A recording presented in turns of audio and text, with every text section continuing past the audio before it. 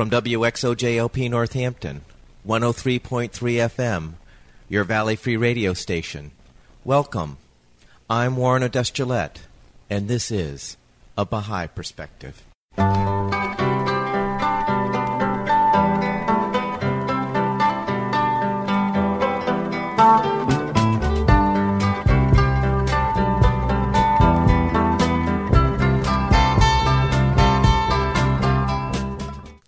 Welcome to A Baha'i Perspective. I recorded an interview with Stephen Friberg on August 11th, 2014. Stephen is a physicist living in the Silicon Valley and working in the semiconductor industry.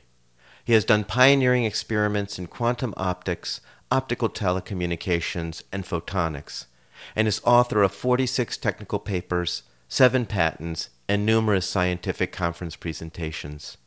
He has written and spoken frequently on science and religion and its relationship to the Baha'i teachings, and is co-founder of the Science and Religion Special Interest Group of the Association of Baha'i Studies. He is also a co-founder of Common Ground, a blog devoted to faith, reason, science, and religion, and co-founder of Japan's Association for Baha'i Studies. I started the interview by asking Stephen where he grew up, and what was it like growing up there? I grew up in Socorro, New Mexico, high desert, on a college campus. It was great. The Milky Way is about 5 feet away from my nose. It was beautiful sunsets, surrounded by academics and those kind of people. It was great. And what was religious life like growing up? So I went to Methodist Sunday school because my parents felt that I needed to have a religious education. But when I was 14 years old and I dropped out, they were quite happy. Why were they happy? Because they were kind of secular-minded, and they were those people who kind of felt that, religion, was kind of something that was not needed. Stephen and I were going beautifully Skyping using his cell phone. Then all of a sudden, his reception became intermittent. As a result, we had to interrupt our interview and change to doing Skype on his computer. Unfortunately, in so doing, his voice quality suffered. I apologize for the distraction. I resumed the interview by asking Stephen if he had religious tendencies. Every once in a while, even though I didn't think of myself as having spiritual tendencies, if I was asked to say a prayer, I'd sometimes get lost in it and come to surface like 45 minutes later. This didn't happen very often, but it happened occasionally. So it was like deep meditation or what? Yeah, and that was kind of actually easy to do in New Mexico, where you could go out in the countryside and surrounded by great beauty and things like this. You really weren't involved in organized religion growing up, it sounds like. No, all I did is I went to Sunday school until they got tired of my obnoxious questions. And what kind of questions were those? I don't remember exactly, but I think I was asking something about the divinity of Jesus Christ or something like that. Now, what's confusing, Stephen, is that it sounds like you were self-motivated to go to Sunday school. Is that true? No, I think the story was that my parents, who basically didn't go to church, were not churchgoers. They were kind of what people would now call secular humanists. I still felt that I needed to be able to make a choice between being religious and non-religious. So they felt that it was a good idea to send me to Sunday school. So I had some kind of exposure to religion. And then at what point did you stop going to Sunday school? When I was about 14 years old and getting bored with it and finding they didn't like my questions, I think that's when I stopped going to Sunday school. And what were your interests growing up? I was introverted and very much a book reader. So I was interested in kind of like books. I was interested in science fiction. I tend to go to a library and read every book on a certain topic in the library. So I love to read. And of course, grew up in one of these kind of neighborhoods they don't seem to have anymore, where, you spend all evenings playing with your friends, go out have adventures, this kind of thing. So what did you do after high school? After high school, I went out to college, but what actually happened is that I started to go on a search for meaning. I couldn't figure out what to do with my life. I had grown up in New Mexico on a college campus when the Vietnam War was raging.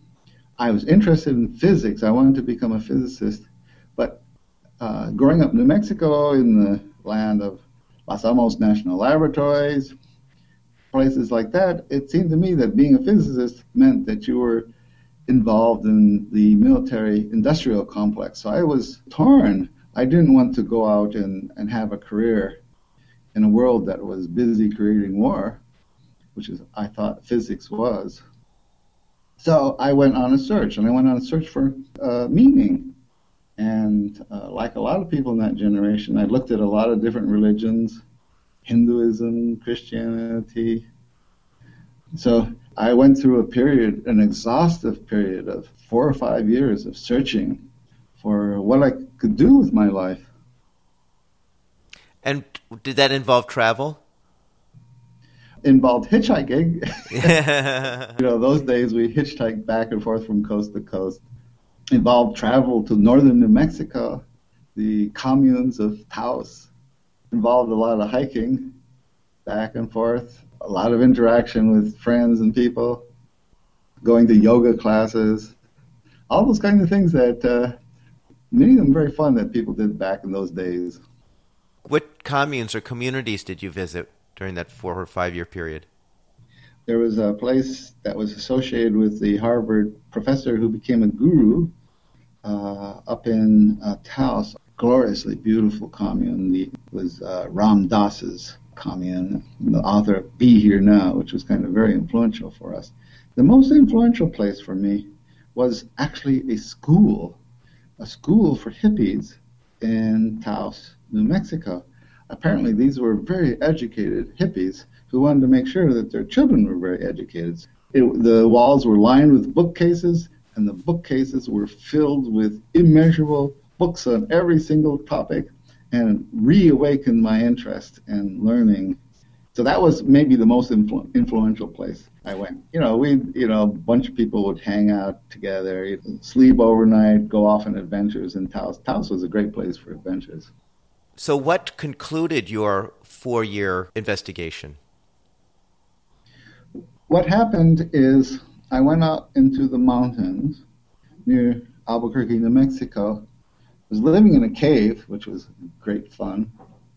It was a beautiful place, and it's almost like living in paradise. I shared the cave with a kangaroo mouse. You go hiking up and down the mountains. But some kind of call came, and it were friends who were same as me, looking for spiritual principles. One day I encountered a Bahá'í in University of New Mexico campus in Albuquerque. It was actually at a dance. It was like some kind of famous rock group playing or something like this. She invited me over to a fireside at their house. What's a fireside? It kind of depends on who puts it on. But it's a group of people getting together to talk about religion, about the Baha'i faith, about spiritual issues, those kind of things. And so I met some Baha'is. I forgot to mention, life can get complicated and can get fun. One of the complications and one of the fun parts is when you have visions that seem to steer you in certain different directions. The visions I had seemed to involve the stars. Of course, New Mexico, high mountain, desert, you can see the stars very clearly. And the stars occasionally would realign themselves either in negative ways, that was the day I got arrested, or positive ways, that's the day I met the Baha'is. And the stars somehow caught my attention. They seemed to speak of great beauty and happiness and depth and purpose. I'm a physicist. We don't have... Yeah, you don't sound like somebody who was inclined to physics, which is very interesting. Oh, I'm very inclined to physics. My dad was a mathematician. All my neighbors were physicists, and physics was the hardest thing around, so I felt I had to master it. So what happened at this fireside? Well, it wasn't the fireside; it was the people I met at the fireside. Very interesting Baha'is from the Albuquerque area in New Mexico over. Eventually, what happened is they brought a fellow by the name of Cedric Conkle to my house, and they were going to give me a personal fireside. And Cedric Conkle was a old Irishman that had been a ranch cook, handyman. I think he was getting on into his 80s when he came over. He spoke with an Irish brogue. He had that Irish gift for telling stories. Something happened to me. I realized that my search was over, and my time of desperate search without finding anything was over, and I'd found what I was looking for. So I became a Baha'i. So how did you know that? I mean, what did that look like for you? Is it possible to share with folks? Well, I had gone around and looked at all the different religions of the world, and I'd found something wrong with each of them. But I found something right with each of them, too. From Hinduism, I actually learned to believe in God, that God existed. From Islam, I'd learned that there were people who had grown up in desert mountain areas like me, who had seen the same stars that I had, and who wrote this incredibly beautiful script that spoke volumes about mystical urgency. So I'd found a lot of different things, but I hadn't found anything that quite worked. What the Baha'is did is that they gave me a very satisfying, logical explanation or reasoned explanation that put in perspective all the different religions of the world, that they were all part of kind of process of progressive revelation, where God, as I came to understand it, successively unfolded guidance for humanity. The thing that really impressed me about the Baha'is, and I think I learned something from that, was that they just loved questions. The harder the question that I would ask, the better they liked it. And I got an impression that even if they didn't do a good job of answering the question, that they knew about a source of understanding that they were referring to that's probably very good at answering the question. And of course, since I was young and obnoxious, they didn't mind at all when when I asked my toughest, hardest questions, the one that turned everybody else away. How long were you exposed to the Baha'i faith before you decided to become a Baha'i? Well, that's a good question. Probably about 6 months or so. After accepting the Baha'i faith, what did you do? I was lucky in that one of the believers in Albuquerque, a Persian nurse, decided to take me aside and teach me some of the fundamentals of the Baha'i faith. She did what sometimes the Baha'is call deepening with me. She'd share with me some of the passages from the teachings of Baha'u'llah. Baha'u'llah is the prophet founder of the Baha'i faith. It's very interesting because I'd had one of those experiences where it's kind of overwhelmingly powerful. It took about a couple months for me to settle down.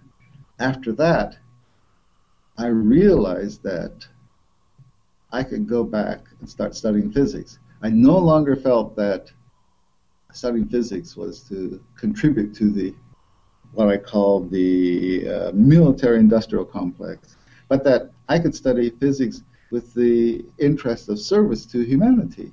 And the Baha'i teachings, as people told me, emphasized that work in the spirit of service was worship. I think one of the things I learned from the Baha'i faith is that I could pursue physics. Didn't have to do it in terms of enrollment in the physics for bombs or weapons or things like this. So I went back to school, went back and restarted my studies in physics. And how far did you progress in your studies? I eventually got a PhD at the University of Rochester, and then I did a postdoc at Bell Labs, spent 10, 12 years in Japan doing basic research, met a lot of very interesting people, a couple of Nobel Prize winners, worked with some of the best people in the world. So yeah, I got very much into physics. What was university like for you? I went to school both in the deserts of New Mexico and in Rochester, New York. And since I was a little bit undisciplined, the discipline was the hard part. But there's lots of people to do things with. There's lots of fun. In New Mexico, we did research on thunderstorms, which meant that I spent the summer on top of a high mountain with thunderstorms over my head, dodging lightning, this kind of stuff. In Rochester, it was slightly different because Rochester didn't have the kind of open feeling of the West. It was the East Coast. And whenever I tried to walk someplace, there were usually trees or property lines and things like this. I couldn't see very far. There's no mountains on the horizon. I felt hemmed in. That meant that I spent all my time working late in the labs. And then in Rochester, I finally discovered that if you want to enjoy life, you have to go skiing in the winter.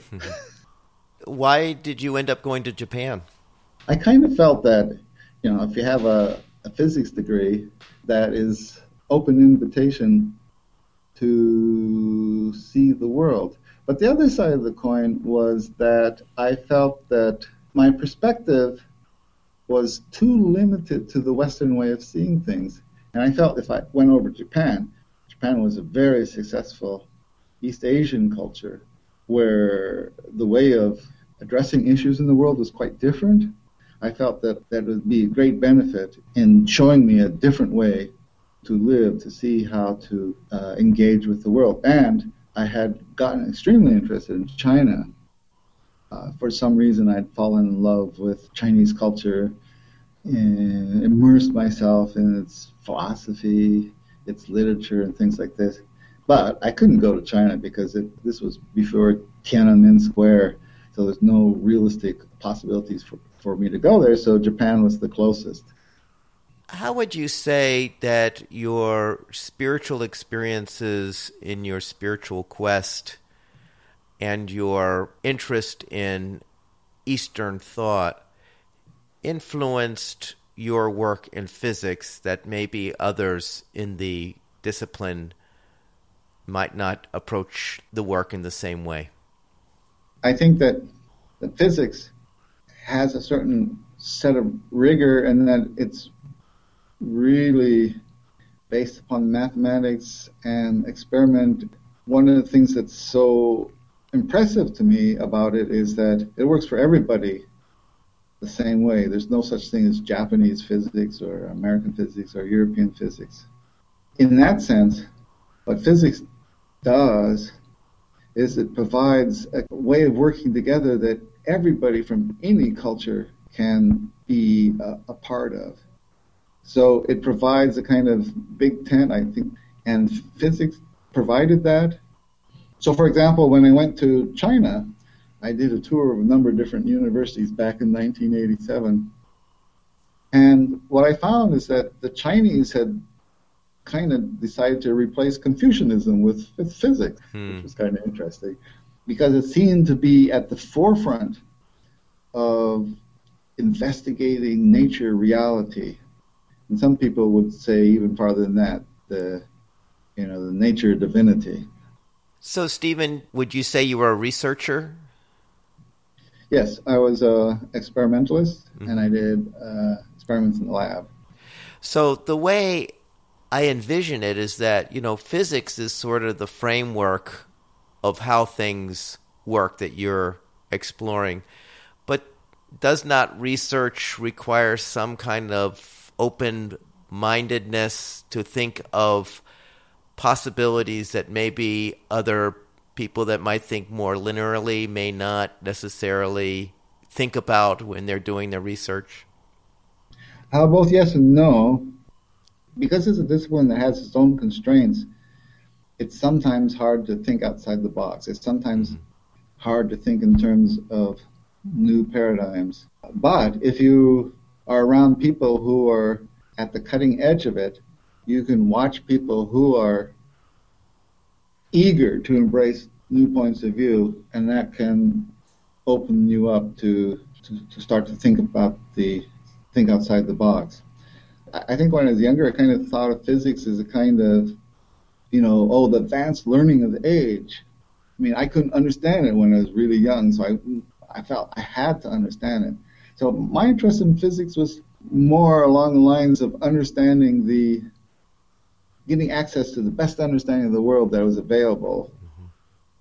I find, especially particle physics, I don't know if that's the right term, is a mysterious science, especially when you get into quantum theory and the whole concept of how particles act differently when they're observed than when they're not observed and things like that. I mean, you really have to think out of the box to really understand some of the theories that physicists create in order to explain their experiential results. I was an experimentalist in what's called quantum optics, which is the application of quantum mechanics to light. A laser is a quantum optic light source, and it has certain special properties that violate common sense. And so I do these experiments with such things called entanglement, where you take two photons. In principle, they could be on the opposite side of the universe, but they'd be part of some kind of coherent whole that existed even beyond the space-time limitations would allow. They'd have a unity beyond even what general relativity allowed. So yeah, there was a lot of very interesting stuff in physics, and it was all driven by the need to explain experiments, which developed these kind of incredible theories, which kind of left our kind of naive physical interpretations of reality behind. So physics was a very rigorous science that it could offer incredible explanations. Quantum physics, of course, is the physics of the 20th century and allows for internet communications, computers, semiconductors, all that kind of stuff of course, lasers is a result of quantum physics. So here you have this kind of esoteric stuff with this kind of methods that violates what people think about as the causal relations that sometimes physics is held to imply, but that enables this incredible, fantastic opening up of possibilities for worldwide communications, things like this. So yeah, I mean, that kind of stuff is mind-expanding when you think about it that way. Yeah, that's what I was thinking when I made the comment that it appears to me that physics, in some ways, you have to have somewhat of an expansive mind to explain what you're seeing in the quantum world. But I would say that beyond physics, if you think about biology or some of the life sciences or some of the system sciences and environmental sciences, you have to go beyond the somewhat simple world that physics describes effectively to looking at how everything is interrelated. So physics provides some kind of clues, very definite clues that you have to look at things a certain way, but it sometimes can have some kind of constraints, and you have to be willing to expand your mind beyond the boundaries of physics. I understand that you are involved with the Wilmette Institute. I was wondering if you could explain for folks what the Wilmette Institute is and what courses you may have taught there. The Wilmette Institute is a distance learning framework a number of different classes on a number of different subjects are taught via people logging into chat sites, having access to class lessons, lots of email communications back and forth, this kind of thing. I taught a course called Science and Religion and Discourse, and the whole topic was about how to address the need for science and religion to get together to heal that kind of sundering that some people have subjected it to, and to be able to talk about it with everybody. And we focused the course not just on experts, but we focused the course on everybody. And the kind of background that we were trying to promote is universal scientific literacy. The idea that everybody in the future should be knowledgeable about the thinking methods of science, and to a certain extent about what it teaches, and that they should know how to look at things they learn about on the internet and so on and so forth. But more than that, that they should understand that science is for the worlds of studying religion as well. So universal scientific literacy, in one sense, means that everybody should learn how to think scientifically at least the basic level, and they should learn some of the things it teaches, but also that they should learn that it's a complement to religion, and that if you can think scientifically and religiously and spiritually, it's a very powerful mechanism for carrying humanity forward. So that was kind of the focus of our particular course. This relationship between science and religion, what is the Bahá'í principle in play in regards to science and religion? Bahá'í faith teaches that science and religion are in harmony with each other, or that they should be in harmony with each other. One of the better ways to say it is that true science and true religion, and the reason you'd say it that way is because it allows for the possibility that there's a science that's not true and religion that's not focused in the right way, are like the wings of one bird, that the bird lacking, say, true science or lacking true religion is basically going to flop around in circles, not be able to fly very accurately. The Baha'is view the future of the world as depending on people embracing these two most powerful forces of human life, science and religion. Stephen, is there something that you would like to do that maybe you haven't done yet in your life? I keep on thinking I need to write more and more to explore this whole topic of science and religion. So I've kind of been preparing myself for immersing myself in the topic, being able to explain it to people, being able to interact with this pretty big dialogue between science and religion that's going on around the world, and to be able to make contributions to that dialogue. That's kind of my goal, the thing that I haven't done yet and I'd like to do. I'm at the stage of writing blogs. Mm-hmm. I've written a couple hundred blogs, basically on things like science and religion. I've written a number of scientific papers, and then I started to write some papers on science and religion, but I haven't gone too far. Can you imagine what your life might have been like if you had not run across the Baha'i faith? That's a good question. It's one I never thought about.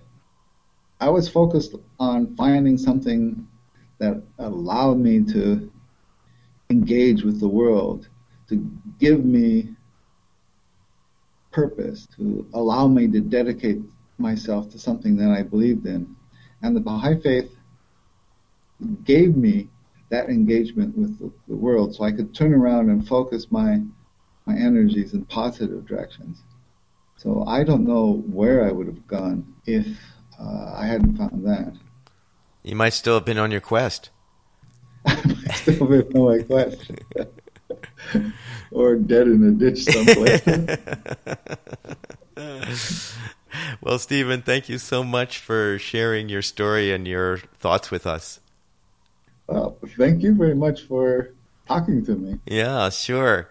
I hope you enjoyed that interview with Stephen Friberg, a physicist who devotes his time to the effort of uniting science and religion. You can visit his blog at commonground.net. You can find this interview and other interviews at www.abahaiperspective.com. You can also subscribe to the podcast on iTunes by searching for A Baha'i Perspective. For information specifically on the Baha'i Faith, you can go to the website www.baha'i.org, or you can call the toll-free number 1-800-22-UNITE. I hope you join me next time on A Baha'i Perspective.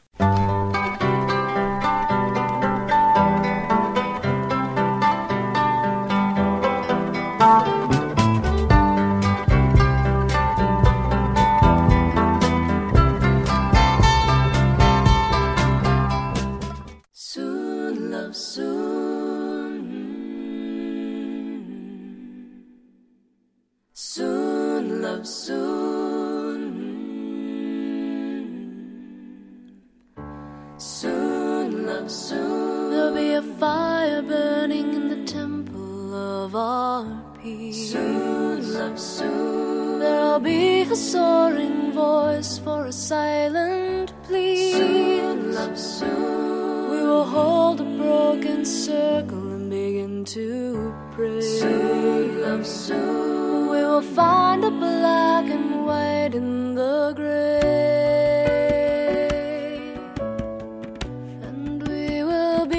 One God, oh, yeah. And we will be as one people, oh, yeah. And we will be as one God, oh, yeah. And we will be as one people. Soon, love, soon we will find illumination in a natural light. Soon, love, soon you'll travel 1,000 miles without leaving my side. Soon, love, soon we will find we never knew hatred ran so deep. Soon, love, soon such a wide, wide chasm of faith to leap. But we will be as one God, and we will be as one people, yeah. And we will be as one God, yeah.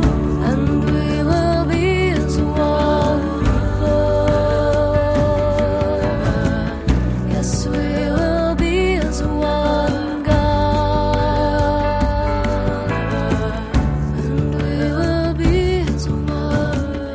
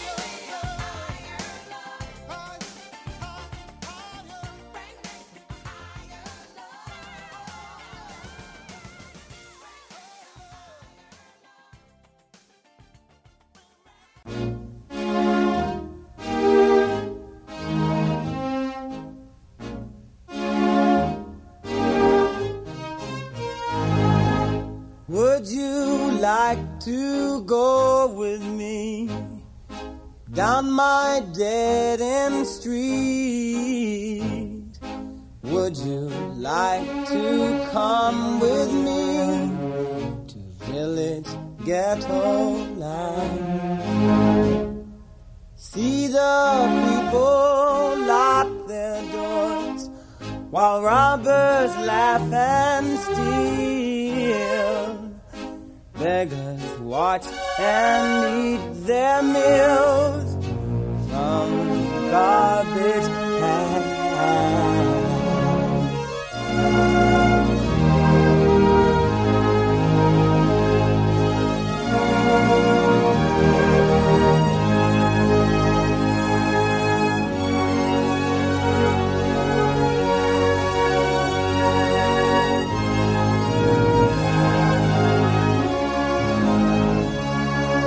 Broken glass is everywhere. It's a bloody scene.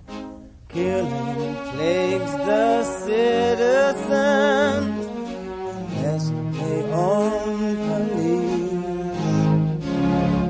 Children play with rusted cars. Swords cover their hands. Politicians laugh and drink, drunk to all demands.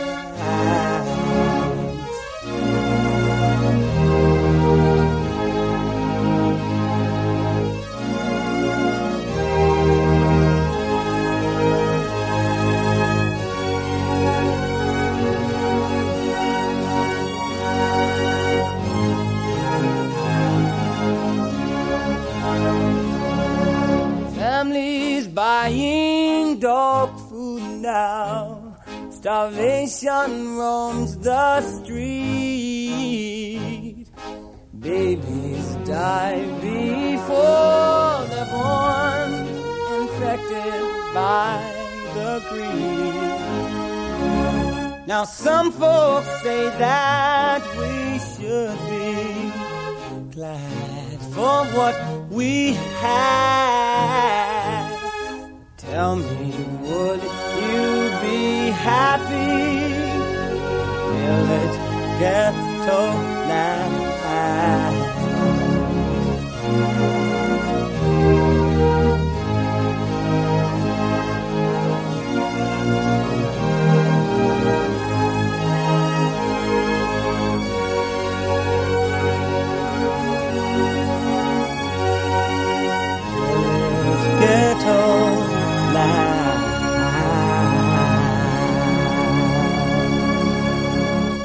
Strive that your actions day by day may be beautiful prayers.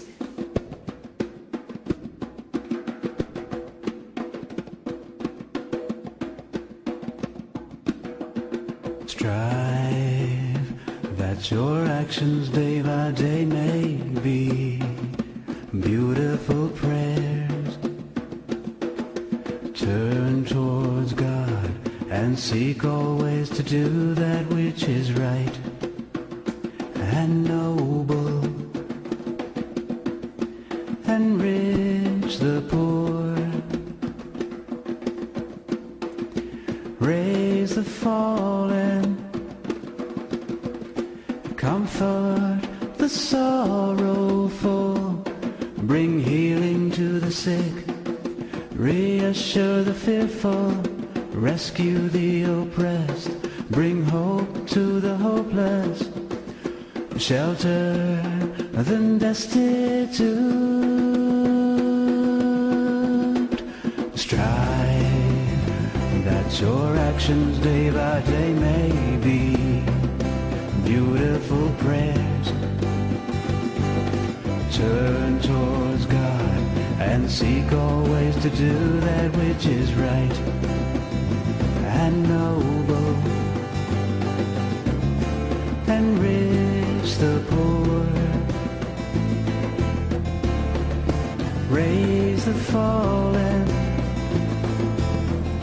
comfort the sorrowful, bring healing to the sick, reassure the fearful, rescue the oppressed, bring hope to the hopeless, shelter the destitute.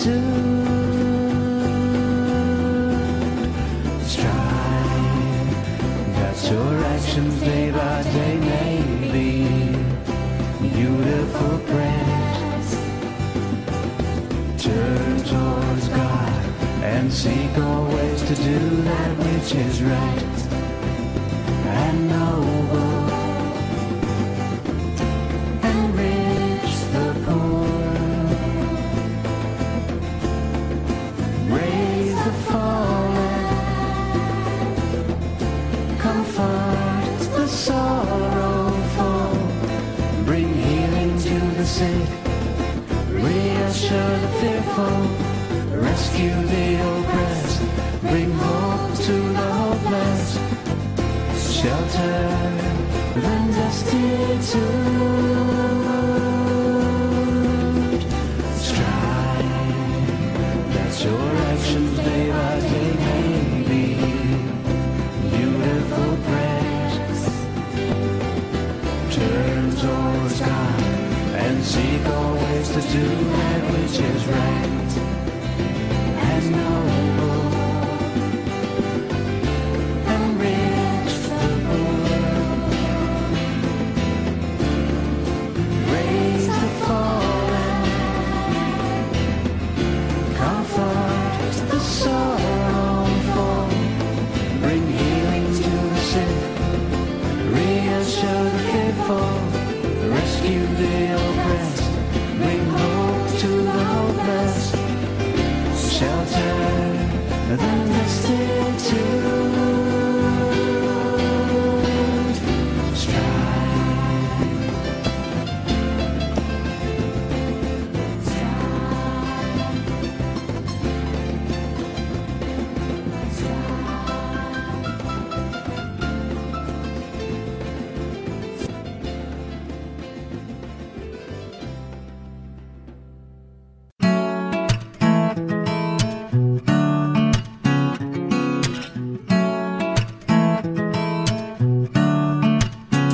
Suffer me to draw nigh unto thee and to abide in the precincts of thy court.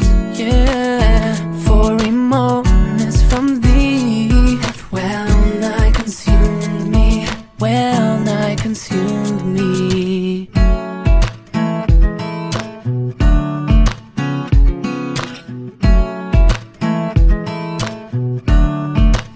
Cause me to rest under the shadow of the wings of thy grace, for the flame of separation from thee hath melted my heart within me, for the flame of separation from thee hath melted my heart within me.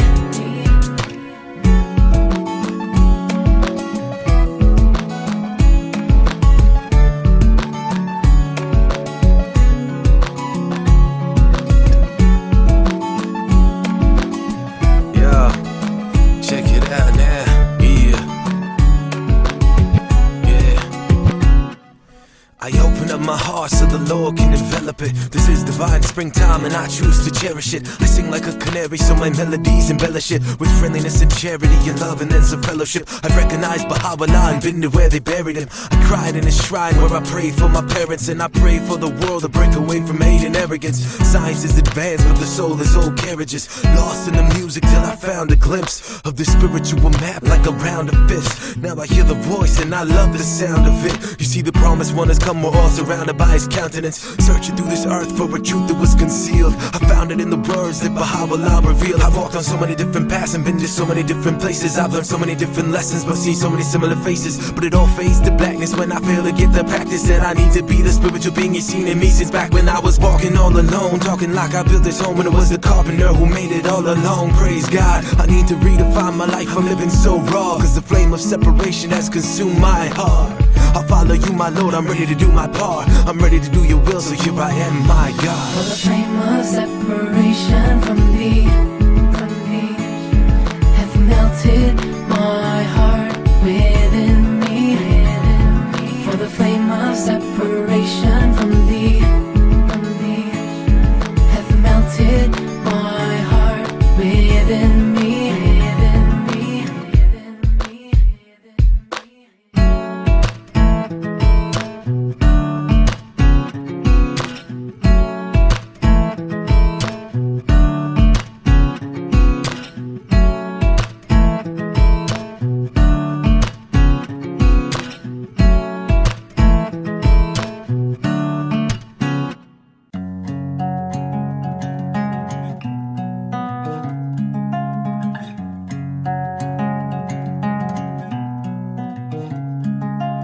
Thoughts must be lofty, your idols luminous, your mind spiritual, that your souls may become a dawning place for the sun of reality.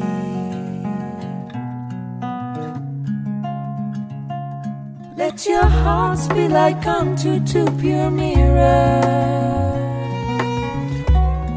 reflecting the stars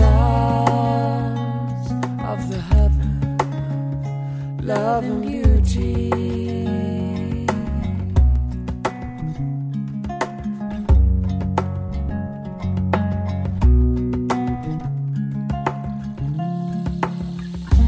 Be like two sweet singing birds, perched upon the highest branches of the tree of life, filling the air with songs of love and rapture. Be like two sweet singing birds, perched upon the highest branches of the tree of life, filling the air with songs of love and rapture.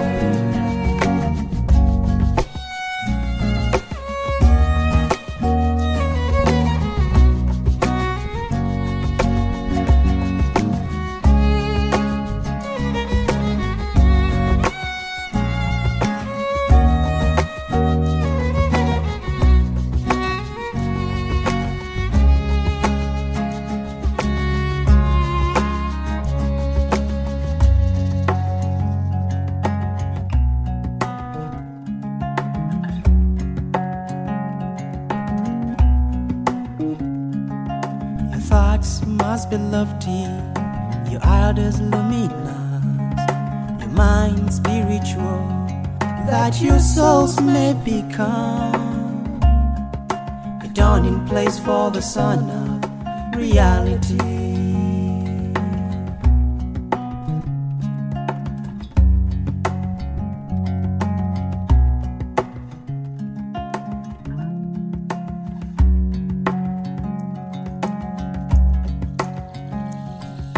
Iandolo, Iandolo, Iandolo, Iandolo, Iandolo, Iandolo, Iandolo, Iandolo, Iandolo, from the fountain of truth, and dwell all the days of your life in the paradise, in the paradise, in the paradise of glory. Quaff deeply from the fountain of truth, and dwell all the days of your life in the paradise, in the paradise, in the paradise of glory. Quaff deeply from the fountain of truth, and dwell all the days of your life in the paradise, in the paradise, in the paradise of glory. Quaff deeply from the fountain of truth, and dwell all the days of your life in the paradise, in the paradise, in the paradise of glory. Quaff deeply from the fountain of truth, and dwell all the days of your life in the paradise, in the paradise, in the paradise of glory.